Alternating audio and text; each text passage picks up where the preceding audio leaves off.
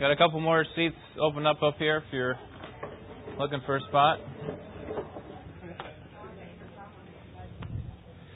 Thank you for all your help this past week.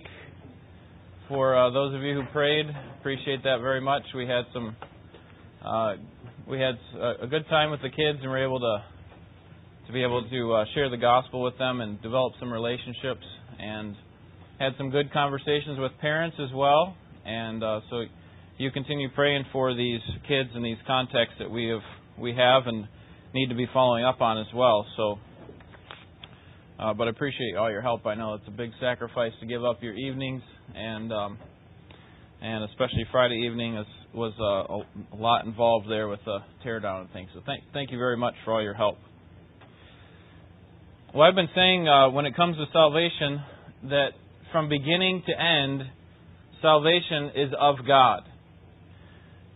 And so when I say that, does that mean that we are inactive in our own salvation? That God is behind our salvation from beginning to end? Philippians 1:6 says, "He who began a good work in you will continue it or complete it until the day of Jesus Christ." Okay, so when I say that, do I mean that we are inactive in our own salvation or in the salvation of others? Do we have any part in that, or do we just sit back and simply do nothing? And these are the questions that I want to answer this class, and that's why I call this the Instrumentality of Salvation. I'll talk about what that means here after we pray. So let me pray and ask God's help as we do this.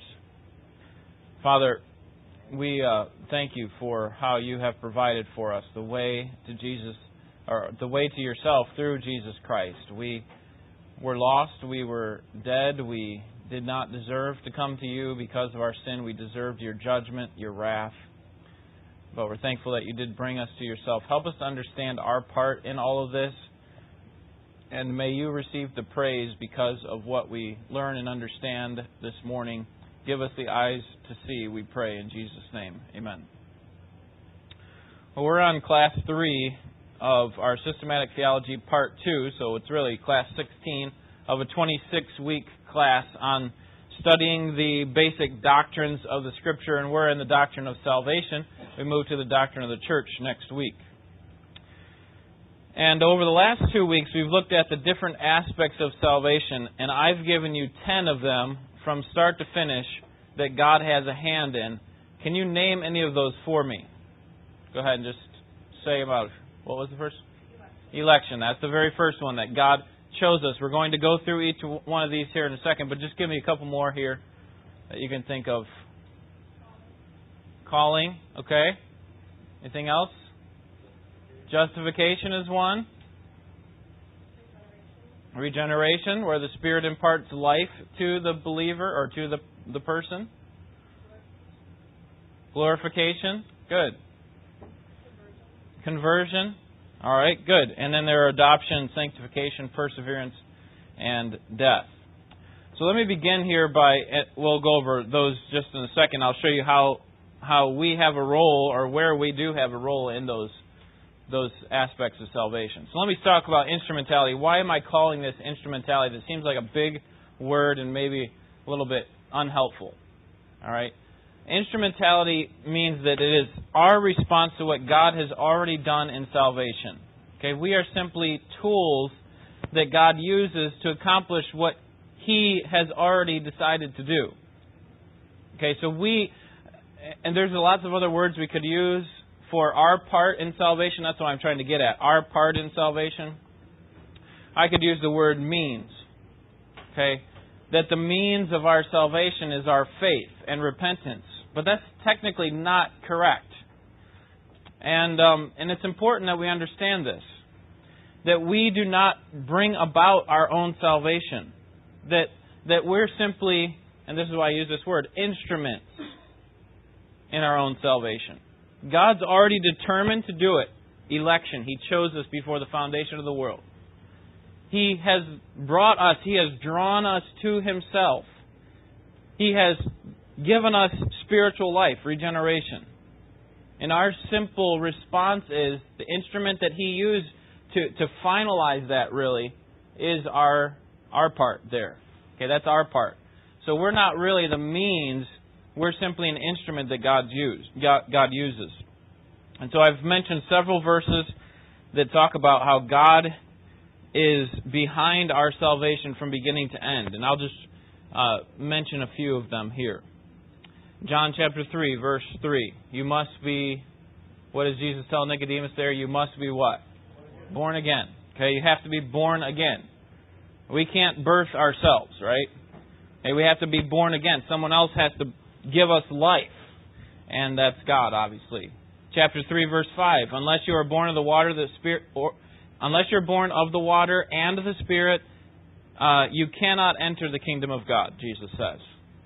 John 6:44. No one comes to the Son unless the Father draws him. And we can't come to God unless God first draws us. Acts 13:48. All who were appointed to eternal life believed. God had already appointed people to eternal life, and as a result, they believed. They were just the instruments in it. God had already done the work. Acts 16:14. Who opened the heart of Lydia so that she could believe? It was God. It was the Lord who opened Lydia's heart. 1 Corinthians 1:18. The word of the cross is foolishness to those who are perishing, but to us who are being saved, it is the power of God. We can't even understand the gospel unless the Spirit gives us illumination. He enlightens our minds so that we can see the truth of the gospel. And I could give you 100 more verses. You could probably come up with several yourself that shows that God is the one who takes responsibility for our salvation. When I say salvation, I'm talking about here from beginning to end. That God takes responsibility for it all. We can't bring about our own salvation of our own will. Now why am I talking about this? We've kind of touched on this. Most people here would agree that God has to do the work. But the reason I bring this up is because there are loads of Christians even out there who believe that God has really no part or very little part in our salvation. And not only that, He doesn't even know if we're going to be saved or not. And what they're trying to do, to their credit, is they're trying to protect the free will of man, the free will of mankind. That we have a choice in it. Otherwise, they think that the only other option is that we become robots, right? We're just like a little puppet, and God makes us do what He wants us to do, and we're simply completely passive. And they don't want to think that way. They can't imagine that would be possible. But what they fail to recognize, those who think that God has little or no part in salvation, is that there's another alternative. It's not that we're robots, but that our free wills are compatible with God's sovereignty. Our free wills are compatible with God's sovereignty. That is, that God is the one who causes us to come to a place of saving faith, and at the same time, we are expressing faith and repentance on the basis of our own desire. We want to do it. And so in a sense, God is directing our desire. But here's the problem with those people who think that God has little part in salvation. The problem with that is that if we are completely free to make a choice as to what we want to do, then really that's outside of God's control. So God is controlling parts of the world, but as far as our own hearts, as far as who will come to Him, God's not really controlling that. They kind of just are left out there to do whatever they want. And so that means that God is not really sovereign, is He?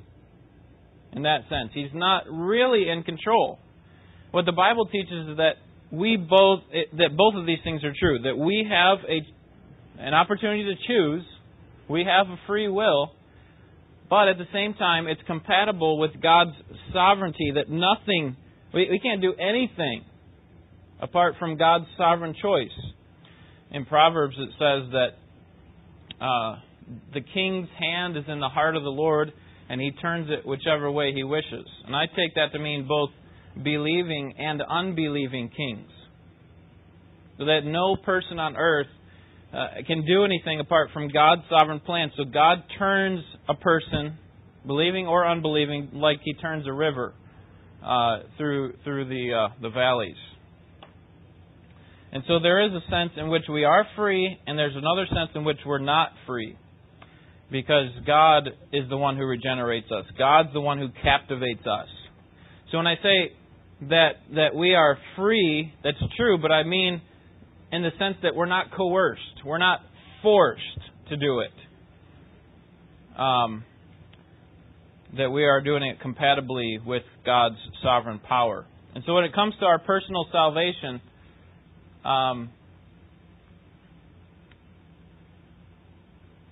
sorry about this. Several verses here that I mentioned earlier. When it comes to our salvation, we cannot act independently of God. It may have felt like that when you came to Christ. It may have felt like I'm drawing God to me. I'm coming to God. It may have felt like that, but actually what was happening is God is drawing you to Him. And you don't have to understand that when you first come to Christ. But once you see this in the Scripture, you should be able to affirm it. And quite frankly, the problem with this view over here is that they fully don't understand the nature of man. That, what does Ephesians 2:1 say? When you were sick in your trespasses and sin, then you asked for an elixir to help get you better. Is that what you needed? You need some sort of a spiritual medicine?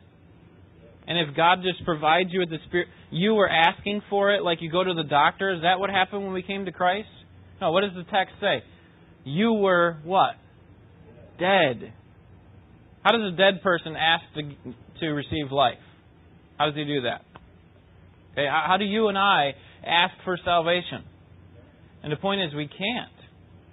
We can't do it because it is God who has to regenerate us. He has to impart spiritual life to us when we are spiritually dead. And the immediate response of that is faith and repentance. In fact, our hearts are so depraved that Romans 8 says that the mind set on the flesh does not subject itself to the law of God, nor is it even able to do so. It's not only that we don't do it, we don't set our minds to do what God wants, but we aren't even able to do it. Even if we wanted to do it, we wouldn't be able to. And so God has to impart life. So salvation, from beginning to end, is of God. Now, this is where I want to turn. In which aspects of salvation do we play a role? Because here's the other extreme. We can go to this extreme and say it's all us. I'm the one who has to choose. God's not a part of this. Or we can go to the other extreme and say it's all God and I did absolutely nothing. I'm just going to just sit here, and if God wants to save me, He saves me. Whatever. Okay, so I don't have to evangelize. I don't have to pray for other people. I don't have to pray for myself.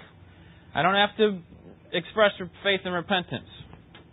Let's work through these 10 aspects of salvation, and you tell me which ones we have a part in, and then we'll talk about how those play in to God having a work, God doing the work, and ourselves doing the work. Let's start with this first one, election. Okay, does anyone elect themselves before the foundations of the world? Does anyone choose themselves? No. Who does that? Okay, so this one is all of God. Gospel call. This is when the gospel is given to us. Does anyone call themselves? Does anyone write the scriptures for themselves so that they can understand it themselves? No. Someone else has to either give them a text of scripture, or they need to explain the gospel to them. Right? It has to be. It's something that's done outside of us. Regeneration. Who of us gave spiritual life to ourselves? And not one of us. So again, this is all of God. God chose us. God called us. God regenerated us. Now, conversion. What did I say conversion was? Do you remember? Faith and repentance. Okay, now, do we have any role in faith and repentance? Does anyone express faith when they come to Christ? And that's a yes. Does anybody repent? Yes, they have to, right? Now, what I'm suggesting to you The reason I started the way that I did was that God is behind that too. That God gets the credit for that too. But ultimately, we still have to do some work here. We have a responsibility. Okay, so that one is a yes. So I'll bold that one. Justification. Once we repent and believe, does anyone justify themselves? Does anyone declare themselves to be righteous? Do you say after you come to Christ, I now declare myself to be righteous? No. Who does that? Okay, this is all of God. So that's another no. All right, adoption. Does anyone adopt themselves into the family of God? No. All right, so that's God as well. Sanctification. Does anyone sanctify themselves? And maybe I should say that a little bit differently. Do we have any role in our own sanctification? And the answer is what? Yes, we do. Okay, God sanctifies us, yes. He's the one who's changing us ultimately. But we have a role in it. Work out your own salvation, Philippians 2:12. Work out your own salvation with fear and what? Trembling. Okay, so that's sanctification. We have a role in that. And then perseverance. Do we have a responsibility to persevere to the end? Or is that all of God? Okay, obviously God is expecting us to do something there. Now, hopefully we don't have any role in our own death. And then glorification. Do we glorify ourselves? No. Okay, so here God is involved in all 10 of these aspects of salvation from beginning to end, but He expects us to play a part in our own conversion in the sense that we express our faith and repentance and in our own growth in godliness. Does that make sense? All right, so let's talk about our responsibility in salvation. The first one is conversion, and we'll call this initial faith and repentance, conversion. That there is a responsibility that we have. And then the second part, I'm just going to put these two together, sanctification and perseverance. Okay, sanctification is our growth in godliness, our turning from sin to God. Perseverance is doing it all the way until the end. Okay, so initial faith and repentance and ongoing faith and repentance. This is what a believer should look like. All right, so let's start with the first one. Initial faith and repentance, conversion. Everything before this, it was all of God. When we get to here, God expects us to do something. Turn to Acts 16:31. This is a verse we had the kids memorize this week at Vacation Bible School. Some of them did. This is actually one of the bonus verses. Acts 16:31.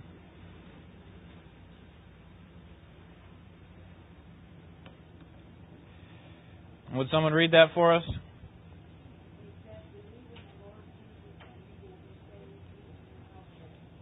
All right.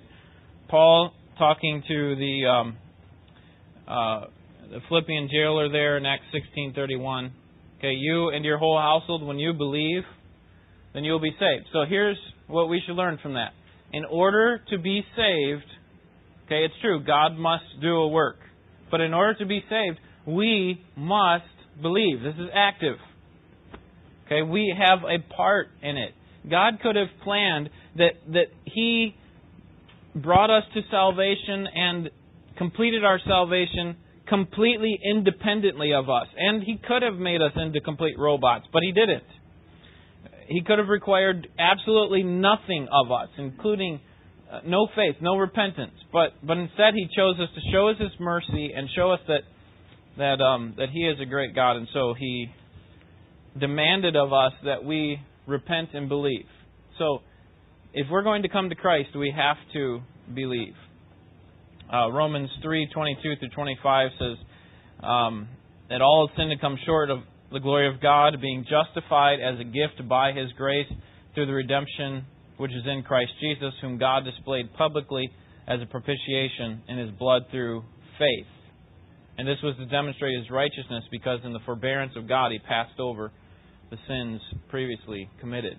So there it says in verse 25 that the propitiation that comes and is put on our account, okay, that is the displacing of God's wrath, is through our faith. Okay, so we have to express our own faith. Romans 10:9-10, that if you confess with your mouth the Lord Jesus and believe in your heart that God raised Him from the dead, then you will be saved. All right. So in order to be saved for us or anybody, we have to trust in Christ and His substitutionary atonement. But faith is not the only instrument that God requires of us. The other one is repentance. In order to be saved, we must believe, and in order to be saved, we must repent of our sins. John the Baptist, at the beginning of his ministry, was preaching the gospel. And when he did, he said, repent and believe. He put both of those together, and you'll find those terms, by the way, often coupled in Scriptures. Repent and believe. Jesus said the same thing in Mark chapter 1, verse 15. His gospel was one of salvation, and if the Jews would repent and believe, then they could be saved. Acts 20:21, they must turn to God in repentance and have faith in our Lord Jesus Christ. All right, and repentance is more than just a sorrow for sin, because remember, Judas was sorrowful for his sin, returned the money after he had betrayed our Lord. But real sorrow leads to what? Godly sorrow leads to change or repentance. Okay, godly sorrow leads to repentance, and so we need to acknowledge that God is our Lord and submit ourselves to Him. So this means that conversion is a work of God. That God is the one who draws us to Himself, but He still requires that we play a role. Okay, we play a role by expressing our faith and repentance, but it's ultimately a work of God. Would you turn to John chapter 1 with me at verse 13? John chapter 1, verse 13.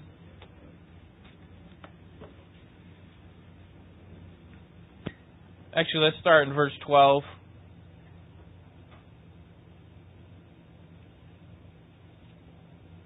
But as many as received Him, to them He gave the right to become children of God, even to those who believe in His name, who were born not of blood, nor the will of the flesh, nor the will of man, but of God. Okay, our birth, our spiritual birth, is not because of human decision, but it's because of what God has done. Our biggest problem to bringing about our own salvation is our sinful hearts. We can't come to God on our own because of our sinfulness. And quite frankly, we are deceived into thinking that we are okay.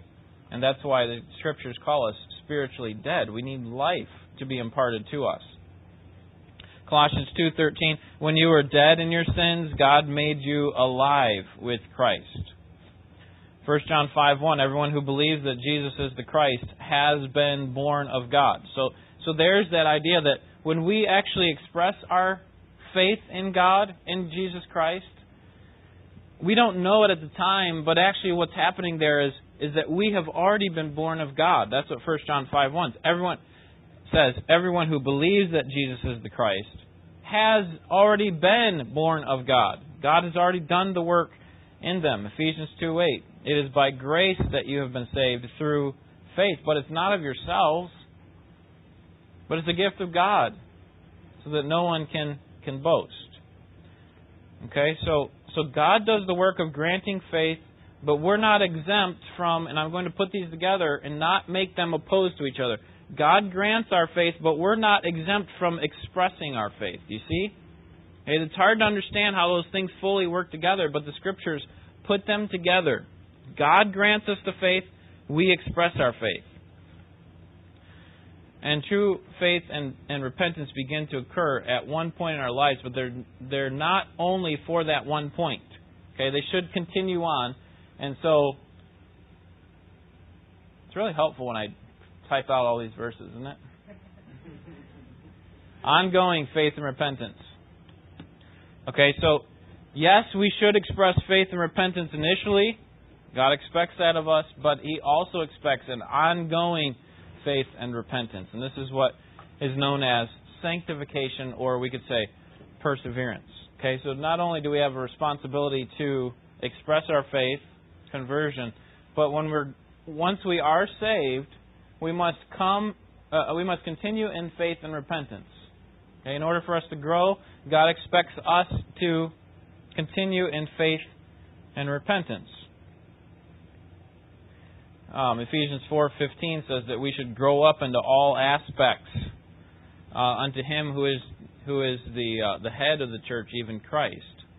In Romans 6:12 and 13, Paul tells the Christians in Rome to fight against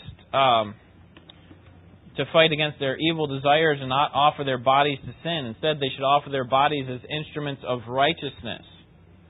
In Colossians, Paul prays that you would bear fruit in every good work and grow up in the knowledge of God, that you would be strengthened by all power according to His glorious might.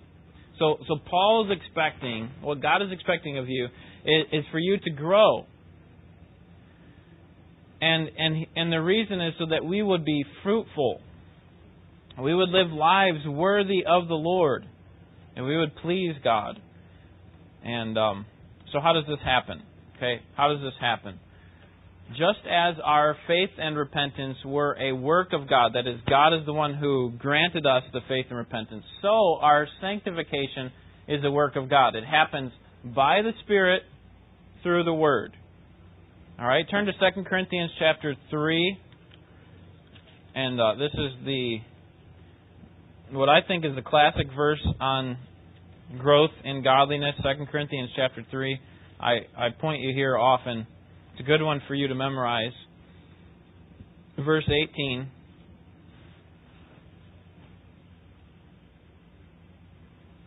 Second Corinthians 3:18. Would someone read that for us? For we all, with unveiled face, beholding as in a mirror the glory of the Lord, being transformed into the same image from glory to glory, just as from the Lord the Spirit. All right. Whereas Moses had a veiled look at God when he was on the mountain, we have really an unveiled look because we have the Spirit. We have the Scriptures, I should say. That is, that when we behold as we're looking into a mirror, the glory of the Lord through the Scriptures, then the Spirit transforms us. That's how change happens. That word transform is the Greek word metamorphthumata or something like that. I apologize, I should have written that down. But it's the idea of a metamorphosis, a changing process. It's a growth, a changing into something greater, and it's one level of glory to the other. Do you see at the end of the verse? Into the same image from glory. The idea there is from one level of glory to the other, so that we move from babes in Christ, really, okay, to the next level, toddlers in Christ, or small children. We're becoming more and more mature. This is what the Spirit does as we look into the Word. And so we have these two aspects working together again. God's working in us, and we're working for our own sanctification. Not that we're independent of God, but we're sanctifying ourselves, and God is sanctifying ourselves. You see? And we do this as we behold the Word through the power of the Spirit. The Spirit enlightens us. And this is why I often say that we have to be under the sound of God's Word. We have to be under its teaching, and we have to be reading it and hearing it for ourselves. That is, taking it in ourselves, just like we would food. Because it's the only way that we can grow spiritually.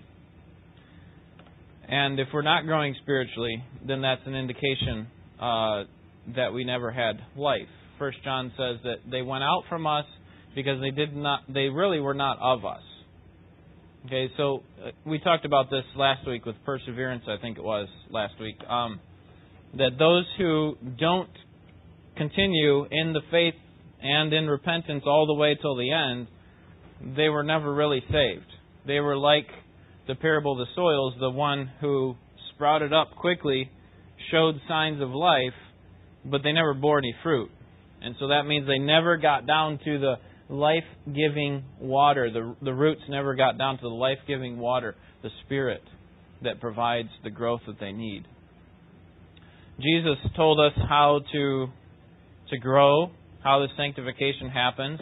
In John 17:17, when He's praying to His Father, He says, "Sanctify them by your truth. Your word is truth." Okay, so God, you change them. You change them. And here's how you do it. You do it through your truth, and your word is truth. So it's not anything really that complicated. It's not like we have to have, we need these 10 steps to get there. It's simply getting into the Word, understanding what God is saying and responding to it. And that's what the Holy Spirit does. When we come into contact with the Word of God, the Holy Spirit illumines the minds of the believers. He convicts them of sin. He challenges them to greater obedience. All right, so the Holy Spirit illumines the Word of God for believers.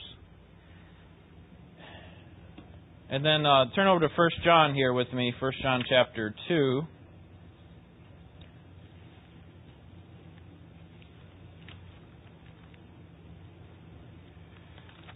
First John chapter 2,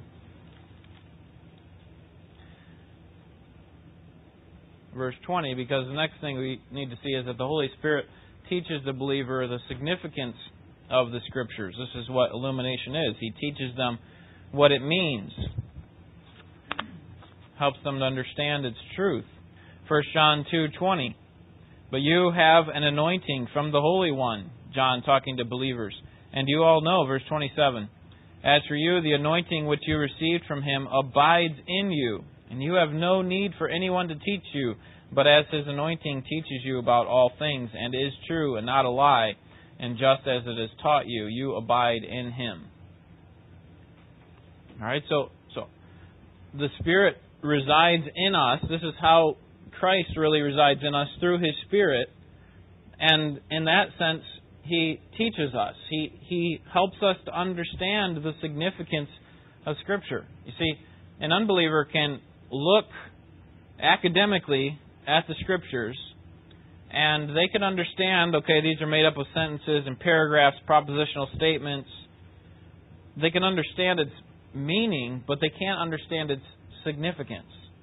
Hey, what does this mean for me? What does this mean for the society in which I live?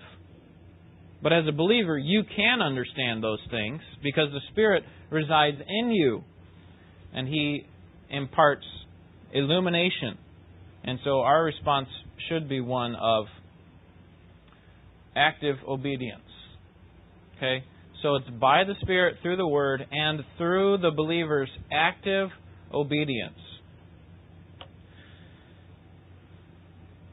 Sometimes we view the Christian life as a mystical experience where, the Holy Spirit just kind of moves us, and we are more just passive in the whole thing. Okay, and that can be the danger when we talk about God's sovereignty, is we go too far and we say that then we simply do nothing. So I don't need to pray, I don't need to witness, I'll just wait for God to kind of charge me, give me a jolt of sanctification. And that's not how it works. It happens, God works through means. Okay? God works through instruments. And the instrument that He requires of you is for you to express your faith, to actually pray like He's told you to pray, to actually witness, because that's how God brings people to Himself. Remember, God could have done it any way He wanted. He could have just zapped people and brought them to Himself. But He does it through means. He does it through people. He could have zapped you and caused you to grow immediately. But He doesn't. He does it through means. He does it through you as you look at the Word, as you actively obey Him. And that's why the Scriptures are full of commands for us to sanctify ourselves. Okay? You understand what I mean when I say that? That we are to work out our own salvation. Romans 12:1. Offer your bodies as living sacrifice. That's a command. You offer your bodies. 1 Corinthians 6, verse 18. Flee from sexual immorality. 2 Corinthians 7:1. Let us purify ourselves from everything that contaminates body and spirit. 1 John 2:15 and 16. Do not love the world. These are all commands. 2 Peter 1:5, make every effort to add to your faith goodness. Okay, so just like initial faith and repentance, God expects something from us, so in ongoing faith and repentance, God expects something. But we should notice again that ultimately, sanctification is a work of God. Okay, God expects something of us, but ultimately it's a work of God. Look at 1 John chapter 3, verse 9. And would someone read that for us? No one who is born of God practices sin, because he abides in him, and he cannot sin, because he is born of God. All right. I love how... What's that? In what? Right. Right. No, the key phrase there in verse 9 is practices sin. Okay, so no one who is born of God. What he's not saying is no one who is born of God is perfect. That's not what he's saying. And the reason I know that is because chapter 2, verse 1 has the same sort of idea. At the end of the verse, if anyone sins... verse 1, my little children, I'm writing these things so that you may not sin. Okay, so it sounds like John saying, what I'm trying to do is get you to a place of sinless perfection, but what's the very next phrase? And if anyone sins. Okay, in other words, or since you will sin, we have an advocate with the Father, and He Himself is the propitiation. And there's another verse in here that says, if anyone says he has no sin, verse 8 of chapter 1, if we say we have no sin, talking to believers, we are deceiving ourselves and the truth is not in us. Okay, so that's clearly not what John is saying. Now turn back to 3:9, I'll answer your question. No one who is born of God is sinless? Is that what John is saying? No. He's saying, and I love this translation, this is the New American Standard, no one who is born of God practices sin. That is, that they continue on in a pattern of unrepented sin. Okay, that's what believers do not do. They don't continue in a pattern of unrepented sin. They turn from it. Okay, so in that sense, we still are sinners. Because if anyone says, chapter 1, verse 8, that he doesn't sin, he's a liar, and the truth is not in him. But if he's really born of God, he will not practice sin. Okay, so let's put this on a spectrum. No sin over here, okay, or practicing sin over here. What John is saying is, if you're saying that you don't sin, you're a liar. But if you continue practicing sin, then you're not really born of God, because those who are continuing in unrepented sin, does that make sense? Okay.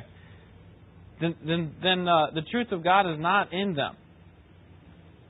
Okay, so what I'm trying to show you here is that this is a work of God. They have to be born of God if they get to a place where they're not practicing sin. And I hope you've seen that change in your own life. That there was a time when you were a practicer of sin. That you were involved. Obviously, we all were there, right? Before we came to Christ, we had to be there. But after you came to Christ, there should have been steps toward godliness, eliminating sin, moving towards righteousness. If that's not happening, John's saying that's a problem. All right, so we can't sanctify ourselves fully.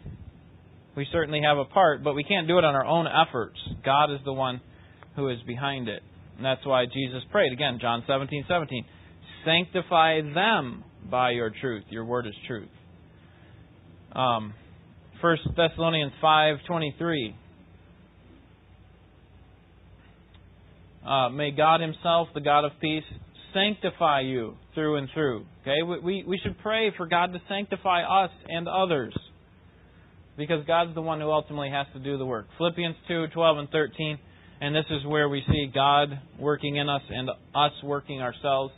This is our part, verse 12. Continue to work out your salvation. Okay, in other words, sanctify yourselves with fear and trembling, for it's God who works in you, or God who sanctifies you. So let me just summarize these two verses. Sanctify yourself because God sanctifies you. Okay, this is the Christian life. Be working on your own salvation because God is working on your salvation. God expects us to not just sit here and do nothing, but to work. He works through means or instruments. This is a spiritual demand. And so we should have a hungering and a thirsting for righteousness. We should be putting ourselves underneath the teaching of God's Word and responding to it as it comes. All right, any questions or comments on God's work in us? Okay, so we've seen this 10 aspects of salvation. 7 of them are all of God. Okay, God chooses us. He calls us. He regenerates us. He justifies us. He adopts us. He brings us to Himself. To be absent from the body is to be present from the Lord. He glorifies us. But there are some aspects in which, obviously, yes, He has a part, but He expects us to do something. Jonathan. I like the way it's put in the one verse where God works in us, that we will work out what He's worked in us. Is that Philippians 2 you're talking about? Yeah. For it is God who works in us, right? That's the best way to look at it. Yeah, because we can't fully reconcile them. Like, how does this work? How does God's sovereignty work over our choice? You can't fully understand that, but when we see those together, that's what the Scripture writers do. They simply just put them side by side without trying to explain them. And so that's part of the mystery of God and His amazing wisdom. Let me try to bring this together here to try to wrap this all up. God does the work of salvation from beginning to end, or from start to finish. It's all God. All right? But we must keep this in mind, so that, and I think I put this on your handout in a big, huge box. Those in whom God does a work of salvation will respond with faith and repentance. So God does it from beginning to end, but those in whom He works, will respond with faith and repentance, initially, conversion, and will continue on in ongoing faith and repentance. And in the end, what we will be able to see is that was a person who was born of God. And that person was born of God because I have seen the initial faith and repentance and the ongoing faith and repentance. The fruit. That's the idea there. Mark chapter 4, parable of the soils. So, let me just answer a couple of objections potentially that may come up in your mind. Does that mean we don't need to pray for unsaved people? Okay, because God's doing all the work.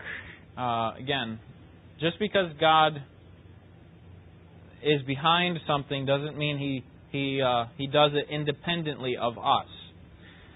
Let me just point you to one verse here, Romans 10:1. Paul says, "Brethren, my heart's desire and my prayer to God for them is for their salvation." Okay, Paul recognizes that God uses people to pray. This is one of the means by which God accomplishes His purposes. And if we're not going to be people who pray, then He's either going to get us to that point or He's going to use someone else. He's going to accomplish His purpose through His people, and He does it through their prayers. So we need to pray. All right, does this mean that we don't have to witness? Does this mean that God's just going to bring everybody to Himself and it doesn't matter? Turn to 2 Timothy chapter 2. Helpful verse that I came across this week. 2 Timothy 2, verse 8. You know, if God's already chosen a person to salvation, then why witness? You know, why spend any effort on someone? 2 Timothy 2:8. Remember Jesus Christ, risen from the dead, descendant of David, according to my gospel. Verse 9. For which I suffer hardship, even to imprisonment, as a criminal, but the word of God is not imprisoned. For this reason, I endure all things for the sake of those who are chosen, so that they also may obtain the salvation which is in Christ Jesus, and with it eternal glory. Okay? So the first thing I want you to see at the end of verse 10 is that Paul's talking about a future situation. That is, people who have not been converted at this point, so that they also may obtain or will obtain salvation. At this point, they haven't. What is Paul saying in the first part of the verse? I endure all these things for the sake of the elect, the ones who are already chosen. They've already been chosen, and Paul's saying, my suffering is worth it. Okay, I endure these changes, these hardships. Why? I mean, I could, if I've believed in God's sovereignty to an extreme to say that, well, God is going to do it all, so I don't have to do anything, then I'm not going to suffer for it. God's just going to do it any way He wants to. And Paul's saying, no, I am going to suffer. Why? Because I know this is the means by which God brings them to salvation. Remember in Acts when God told Paul, He said, I have many people in this city. And that should be a great encouragement to us. That God has, I mean, we can't fully accept that promise for us, okay, that we have many people in the city. But the point is that God has people who He wants to bring to Christ, who He has chosen to come to Christ. And He wants to use us as instruments. And if we're sitting back on the sidelines or sitting back on our easy chair, then we miss the point. God uses His people to bring about His plan. Any questions or comments?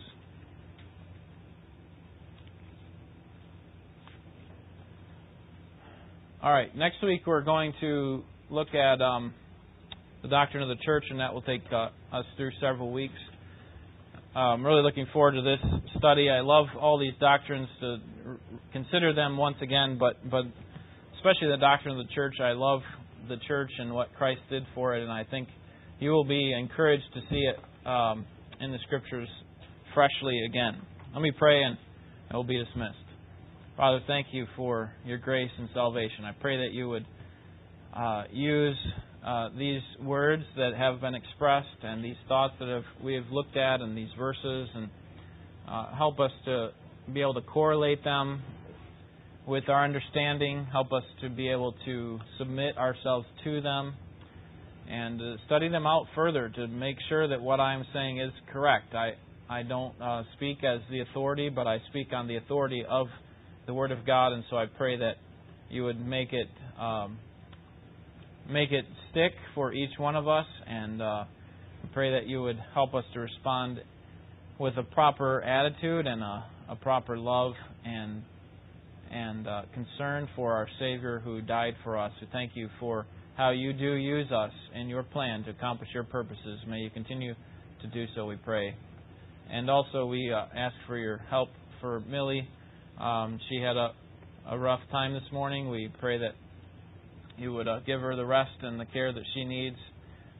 She's gone several months now without having a seizure, so I just pray that You would just continue to help her there and help the doctors be able to regulate her medication. We pray in Jesus' name. Amen.